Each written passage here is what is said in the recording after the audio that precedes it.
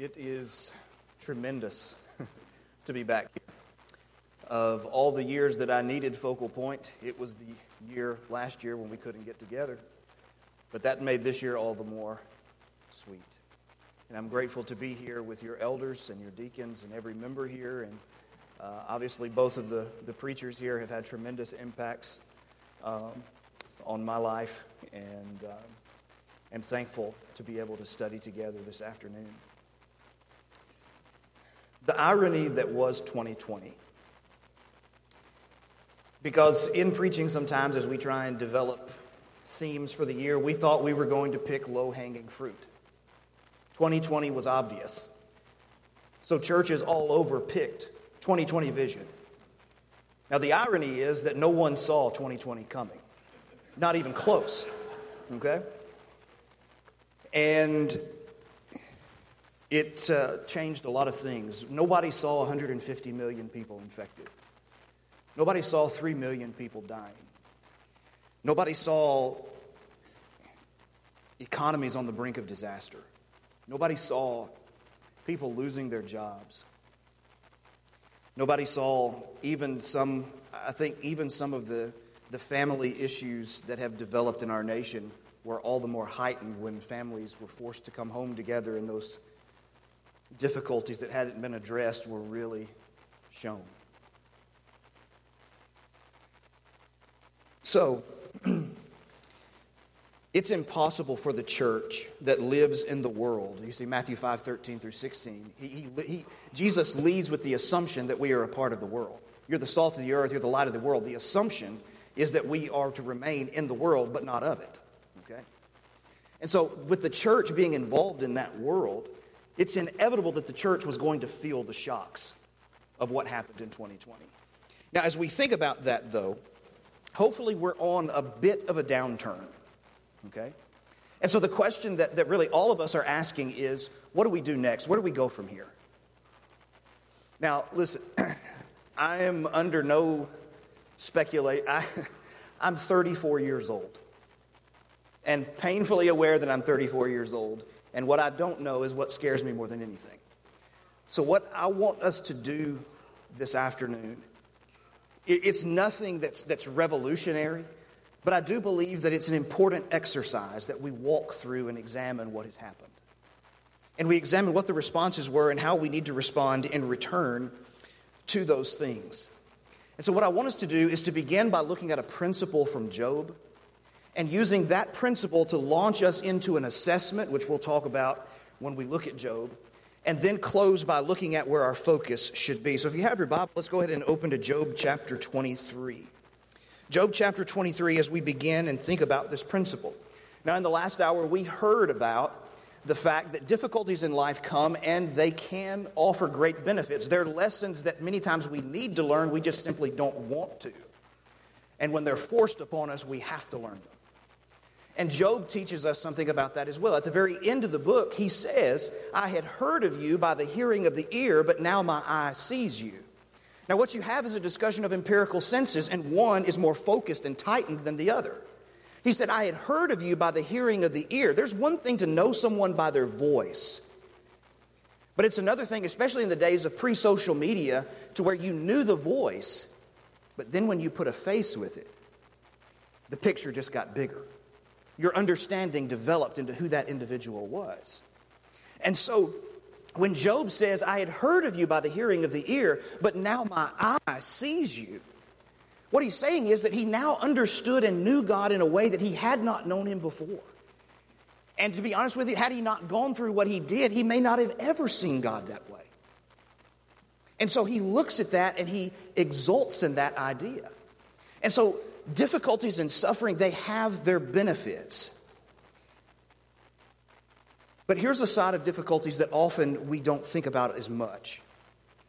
And that is that difficulties have a tendency to reveal us. You see, some people on the high level look at things and they say people are made in difficult moments. My honest opinion is I think people are revealed by difficult moments. Okay? They're revealed by difficult moments. Because you see, in those difficult moments, let's take a sports analogy.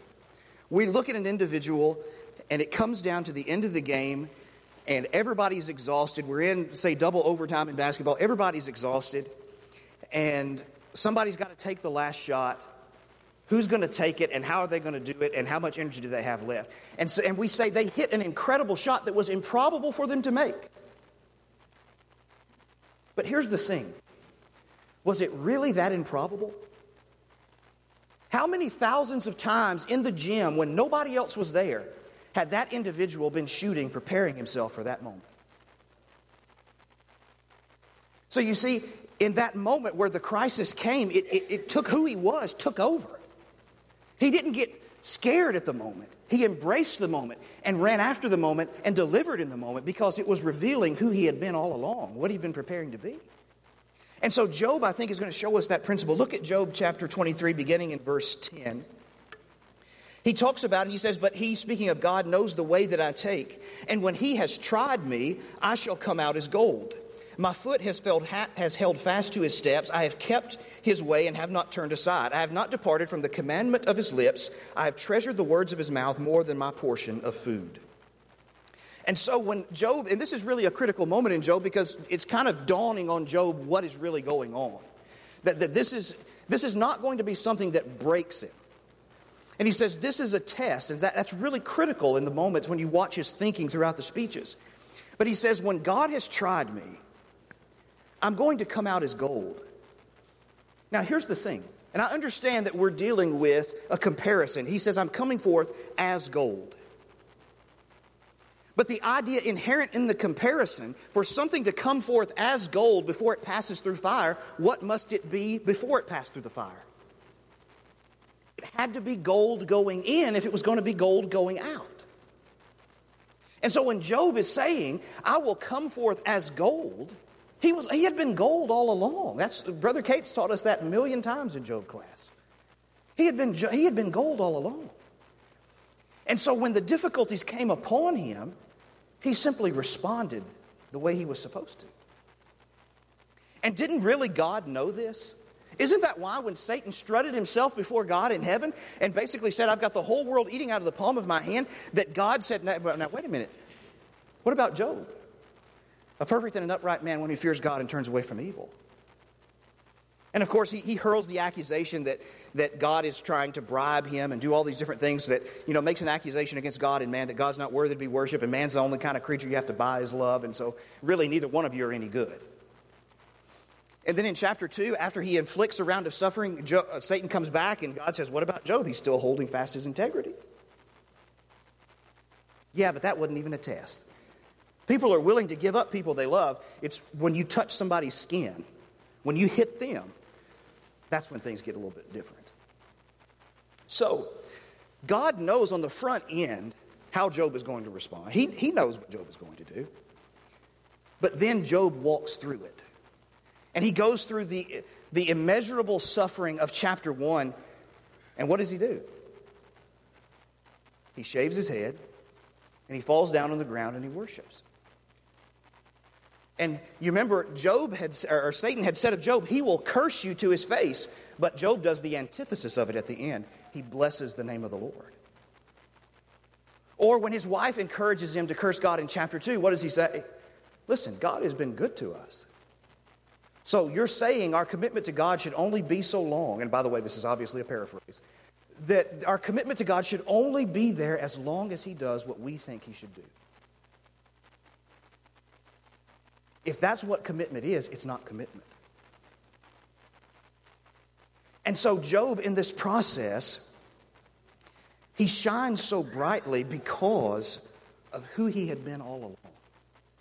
And when he was put through the test, it revealed who he had been all along. Now, that's not to say that Job was perfect. Because I do think there are some ways in which Job struggled. And I think the implications of Job 42:6 are pretty solid. When he repents in dust and ashes, that he knows that there were some things even about him that needed to be cleaned up. And so in that difficulty, we saw his strengths, but we also saw perhaps some weaknesses come out.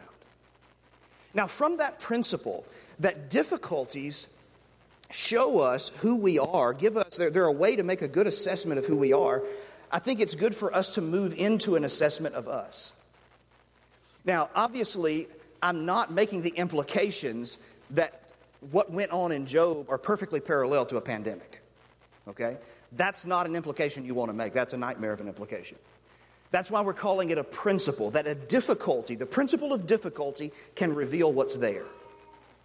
So what I want us to do in this, and these are solely upon my observations of conversations with people in different churches and seeing things that took place on social media the same way that everybody else did. These are some observations that I want us to see. And I want us to first of all begin with some things that were really positive. That we should not boast in, but it's okay to acknowledge that we handled some things. We saw some things about ourselves that were good. There were also some things that we were reminded of. Not really bad or good, but we were just reminded of them. And then we're going to have to, if we're going to be honest and we're going to be faithful, we're going to have to look at some things that showed us about ourselves that really maybe weren't the best. And then let that move us into our focus. You see, a lot of people say experience is the best teacher. And I agree with that. Listen, I don't really like semantic games. You know, people fight back and forth, all these semantic. I'm not interested in that. So when I say this, I'm not getting into a semantic game. I just prefer a little more detail to that. I don't believe necessarily that experience is the best teacher. I believe that evaluated and enacted experience is the best teacher. A lot of people experience something, and they experience it again and again and again. Why? Because they never evaluate and they never learn from it. They keep doing it, and they keep receiving the same experience. They keep receiving the same consequence. So it's evaluated experience that leads us to take the lesson and enact it that helps us to grow. So, number one, as we think about the positive things that we saw, I think on many fronts it was hard not to see that brotherly love was present. And we'll talk about maybe some issues that we had in that area a little bit later, but I think on the whole we saw some things that were there. In John, you know this text better than I do, John 13, 34 and 35, Jesus said, "A new commandment I give to you, that you love one another." And he then sets the new standard of love, right? He says, "You're going to do it as I have loved you." Now, the differences that existed in that group of men that he told the importance of love were extreme. And you know, sometimes we get into, I remember the first time I encountered the principle, Aubrey Johnson, his book, Love More and Sin Less, talked about some people get a romantic view of the church. And what happens is they end up becoming disenfranchised with the church. They have this ideal of God's plan for the church is perfect, but sometimes our execution of it is anything but that. And so if we have this idea that we're going to come to church and everybody's always going to get along and we're never going to disagree with one another, when those disagreements happen, it can really rock us. Okay? And so when we're looking at brotherly love, it's not the idea that everything goes perfectly and smoothly. You're going to have differences of judgment, but how do you work through those things? And I think in the pandemic, we saw a lot of people practicing brotherly love. We saw people who were willing to put their own health at risk to take care of other people. We saw people taking people to doctors' offices and in different locations. We saw people going to the grocery store for people who would not go. We saw people, really shaken to their core that they couldn't be around other Christians. We saw that people legitimately not just loved sentimentally, but also in our actions. One of the fun things that we saw, and I'm sure everybody saw it on social media and in a number of different places, was that congregations would just get in their cars and drive by shut-ins and just wave, just some kind of human interaction. We decided that we weren't going to sit and play poor, pitiful me. We were actually going to try and do something in the midst of it and encourage people in the midst of it. That was a positive. Now, another area that I thought we were really positive on was the idea of sacrificial service. And that really goes along with the idea of love. They're really intermingled. Jesus, of course, is our primary example of that in Mark 10:45. He didn't come into the world to be served, but to serve. And we saw people who were willing to serve. And they were willing to serve in any way that they were needed, and at great peril to themselves. Number 3, one of the things that I saw that I was encouraged about was I saw, and I think I always knew it, but maybe not to this degree. I saw how talented our brothers and sisters are. You know, we have to be careful that we don't become Debbie Downers about the church.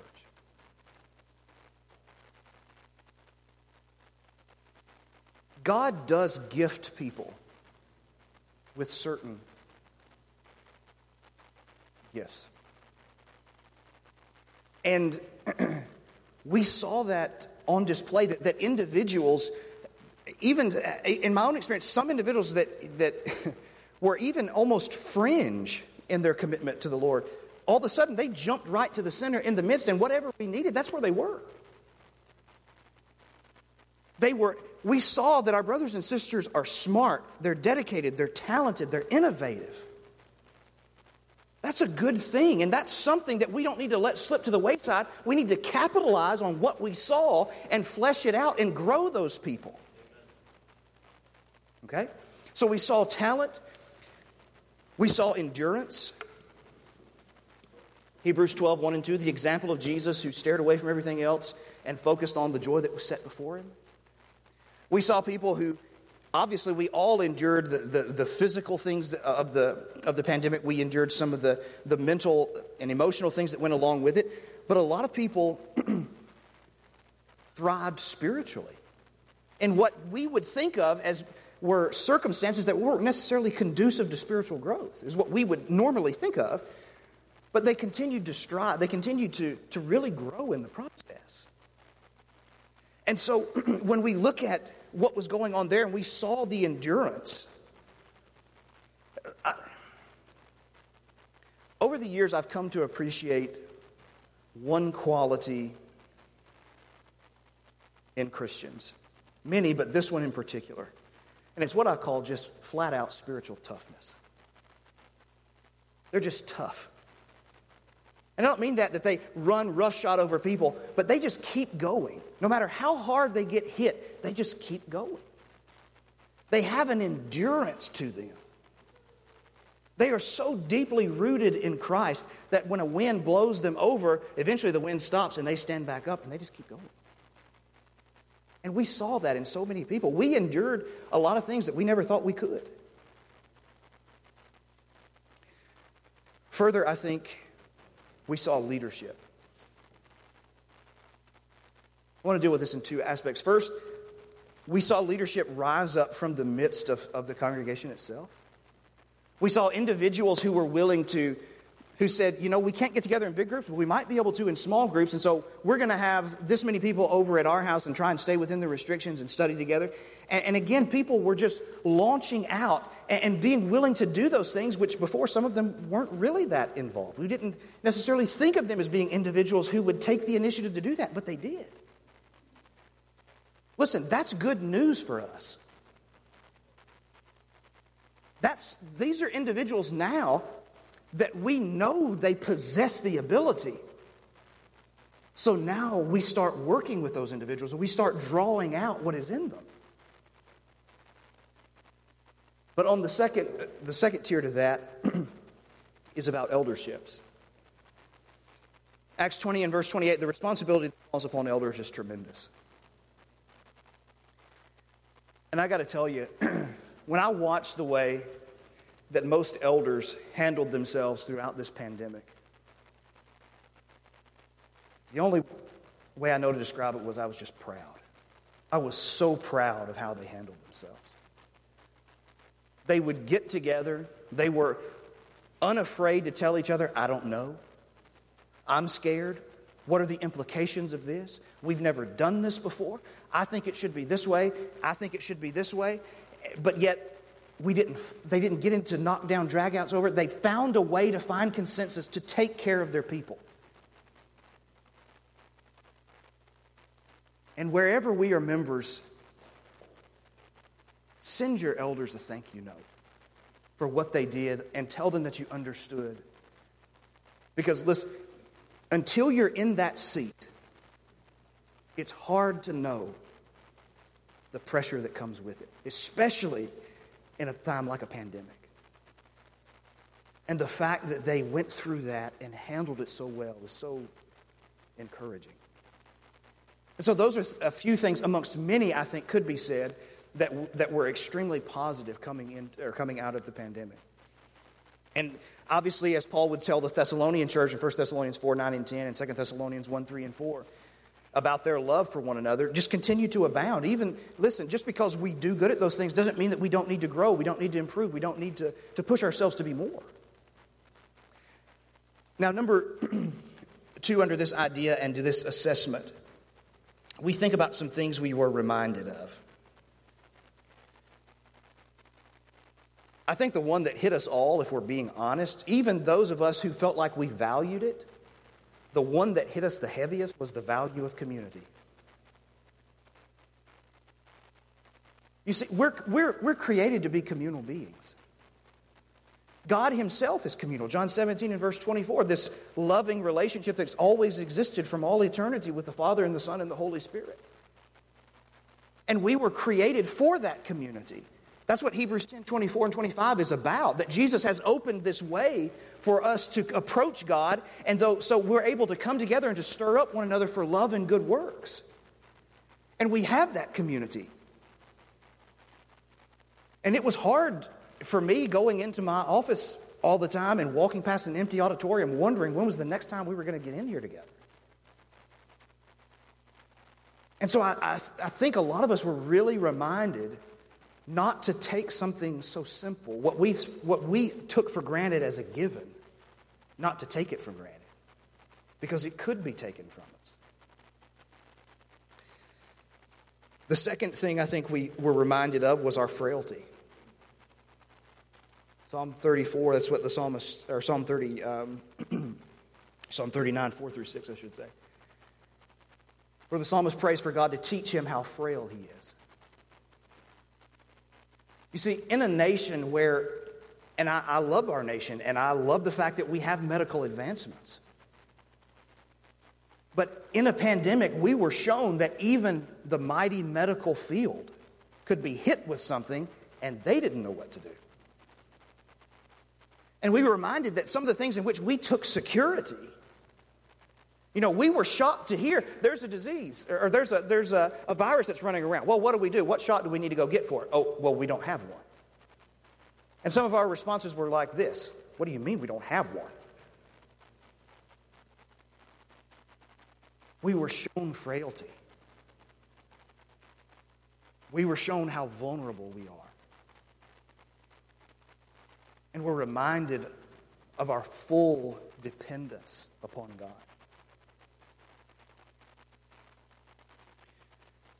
A third reminder, this will be the last one, but as we said, many more could be mentioned. A third reminder I think we saw. I have 3 boys, 5 and under. And one of the things that I was reminded of in the midst of all this, when my kids couldn't go to Bible class on Sunday and Wednesday, I was reminded of the importance of my responsibility before God to make sure that they are fed. Deuteronomy 6, 4 through 9. Ephesians 6, 1 through 4. To bring them up in the nurture and admonition. I mean, listen, the way it really should be viewed, I understand the Bible school in the local church is really what I call like a vitamin supplement. It's not the full meal. You can't eat 2 meals a week and live and be healthy. Okay? And so the Bible class in the local church is only a vitamin supplement at best. But we saw just how hard it is even when the vitamin supplement is removed. And that if they were going to get any instruction whatsoever, it was going to be us or it wasn't going to be at all.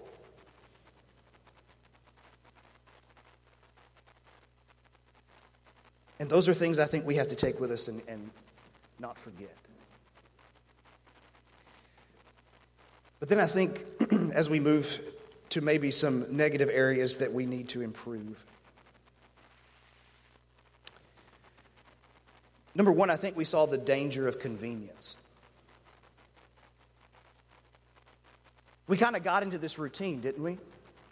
That I could get up on Sunday morning whenever I want to, and I could worship on demand. Right? Whenever I wanted to go and hit the button, that was fine. Whether that was first thing in the morning or right before we went to bed at night, I could do that. And what are we feeling some of the aftershocks of? People not coming back to worship services, and what are they saying? Well, I watched at home.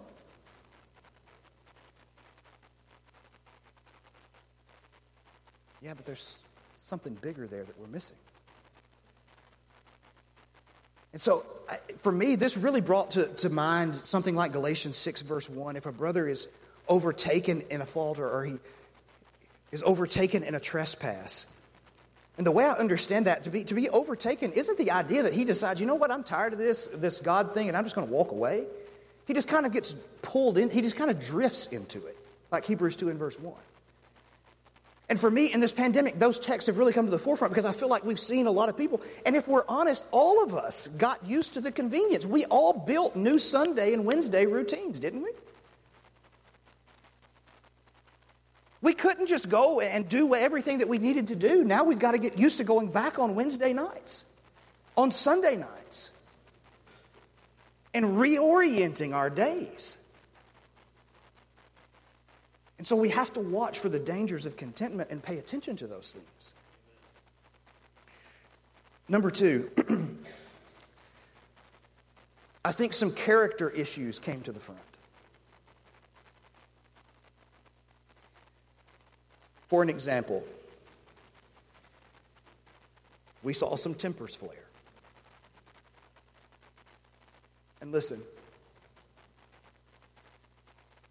there's not a person in this room who's of the age of accountability that's never lost their temper. So we're all on the same footing. Let's just agree there. But Christians, I am tired of watching Christians mask their temper as passion for the Lord Jesus Christ. It's not the same thing. It is not the same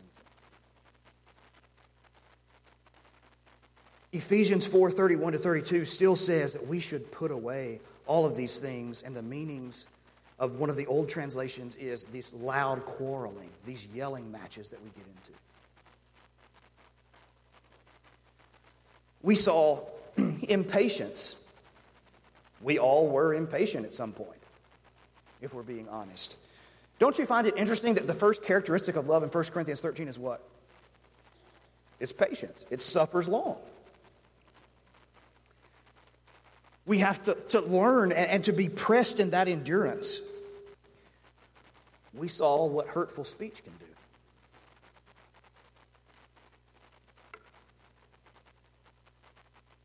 And the ugly truth is that once it's said, it can't be unheard sometimes. That's why Solomon said, death and life are in the power of the tongue, Proverbs 18 and verse 21. Don't let corrupt communication proceed out of your mouth, Ephesians 4:29.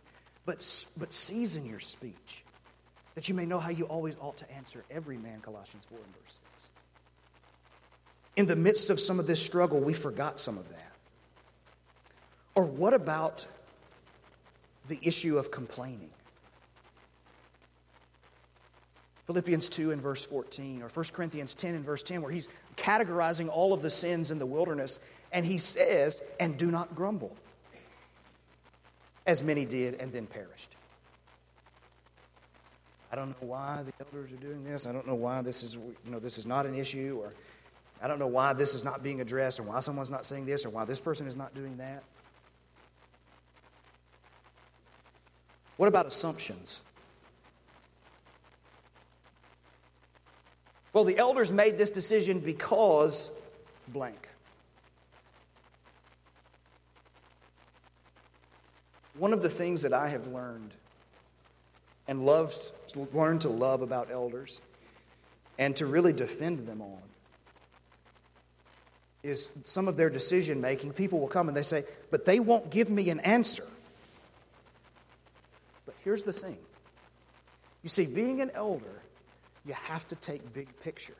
And sometimes giving you an answer means revealing something about someone that they can't do. It can't happen. If they let you know everything behind the decision, it may reveal an issue that doesn't need to be known. And so I can't, when my elders make a decision, my assumption can't be they're making it because they're trying to get at me. Because you see, love is something that believes what is best in people. Even if I don't understand, and even if I can't get a full explanation, I'm going to choose to believe that you did it for the right reason, until I'm given reason otherwise. We saw self-will. Love doesn't insist on its own way, but, if everybody else would see it like us, the world would be a better place. I mean, that's what we say, basically. Something as simple as rudeness. 1 Corinthians 13:5, love is not rude, it's not graceless, it's not rough and gruff in how it treats people. You see, here's the thing. Well, never mind. We'll come to that in a minute. Number 3, Christian liberty. We saw some Christian liberty issues, didn't we? Christian liberty is that tough line to walk. I mean, it's incredibly tough. But we saw that some people were willing to flaunt their liberties. You can't make me. And the other people manipulated Christian liberties. If you loved me, you would.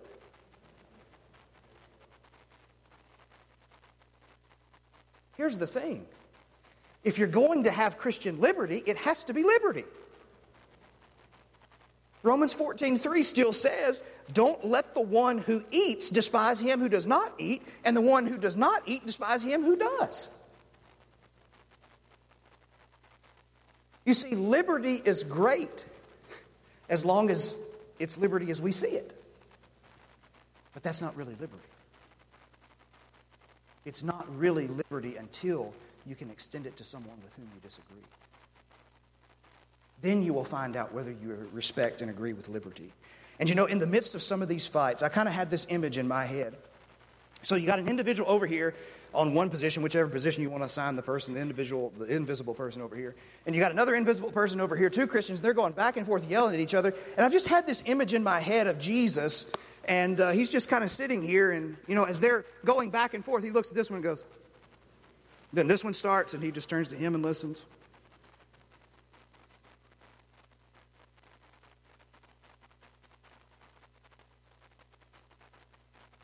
I told you to love each other. I told you to love each other. And while you're fighting about this, neither one of you are looking at me.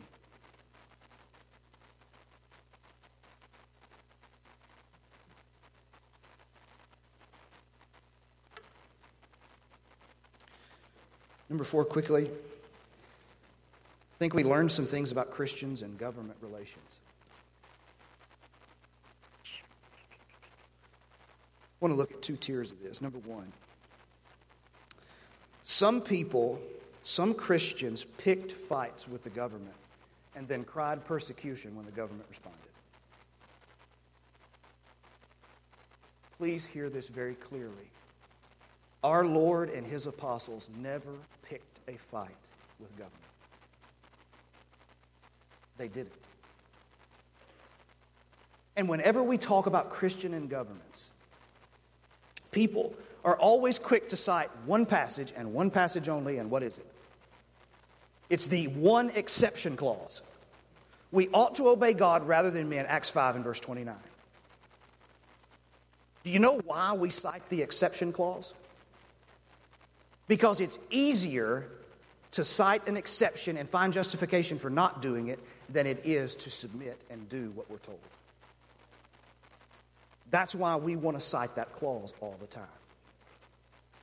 We don't want to cite Romans 13:1. We don't want to cite 1 Peter 2:14-16 that says we submit to government, which was a government far more evil than ours. Not even close. Just read the 12 Caesars.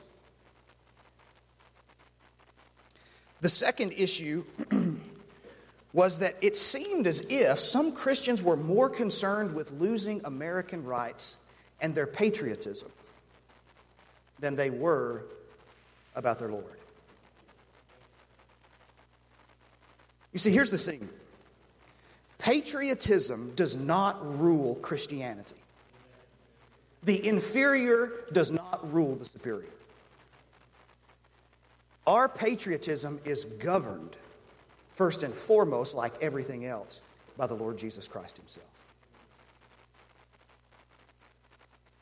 So very quickly, let's talk about our focus. I want to look at two aspects, short-term, long-term. Short-term, number one, we've got to look at connections closely, right? We've been disconnected for so long in distance and proximity. You know, what's so interesting about the Acts 2, 42 to 47 early church picture, go through there sometimes and just circle the amount of times you see plural words like them and there and together. It's everywhere.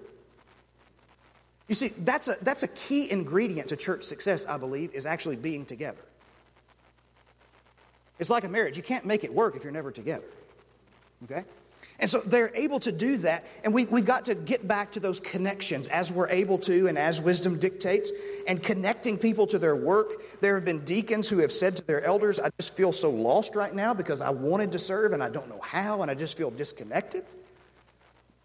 We've got to find the way to get that going again. Number two, we need to focus on Christian character.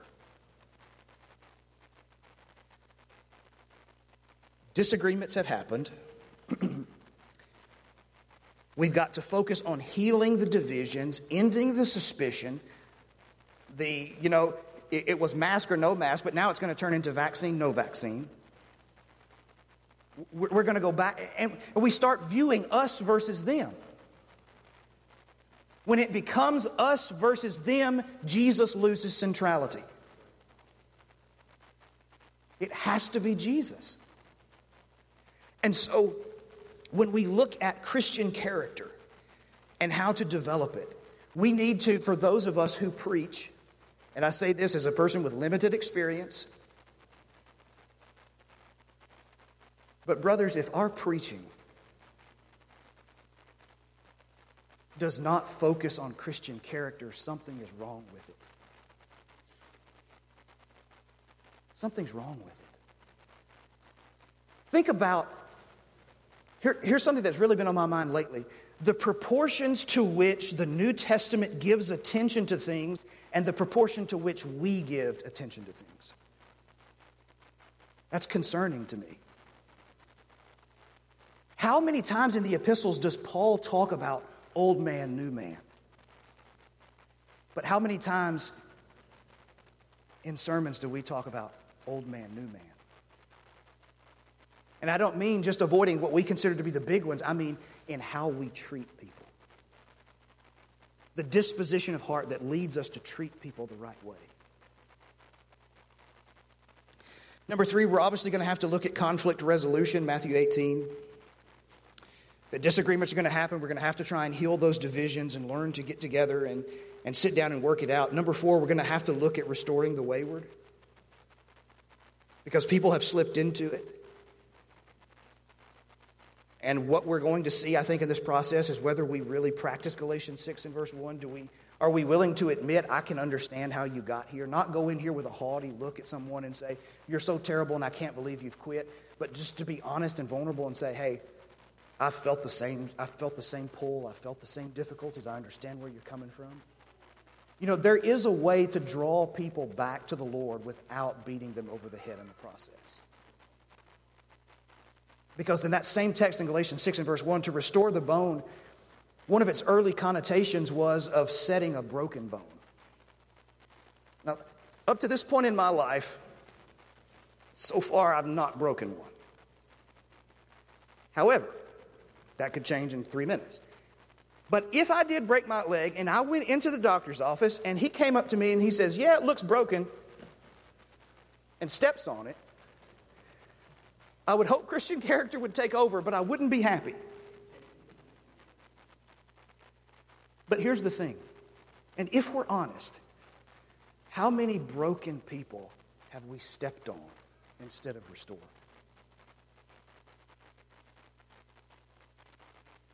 We've got to do something there in restoring them, encouraging them back. Number two, in the long run, look, it's not rocket science. Love God and love your neighbor. Mark 12. That's what we're about. We're about constantly and passionately pursuing our Lord and loving Him and growing deeper and deeper into and being conformed more and more into His image as we behold His glory, hopefully being changed from one degree of glory to the other in 2 Corinthians 3 and verse 18. And we're about helping other people to find that connection, to find and to enjoy what it is that we have been blessed with. No pandemic can change that. Nothing can ever change that. And then it's really on a congregation-to-congregation basis. It's up to leaders to know their members and to know what they need and what needs to be emphasized at certain points and what needs to be held back at a point and how we need to work forward. I think that's how we handle the pandemic. But as we kind of come back full circle in the church past the pandemic, I think we just kind of have to do what Job did.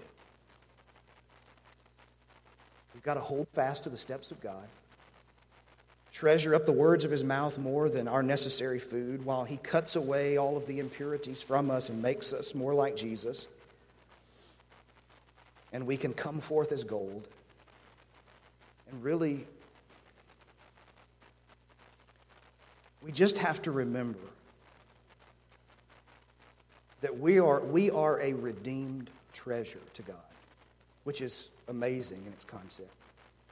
But we have to remember that. We honestly just have to live like it. And I think the Lord will take care of the rest. It's all Him anyway. And we'll be fine in that process.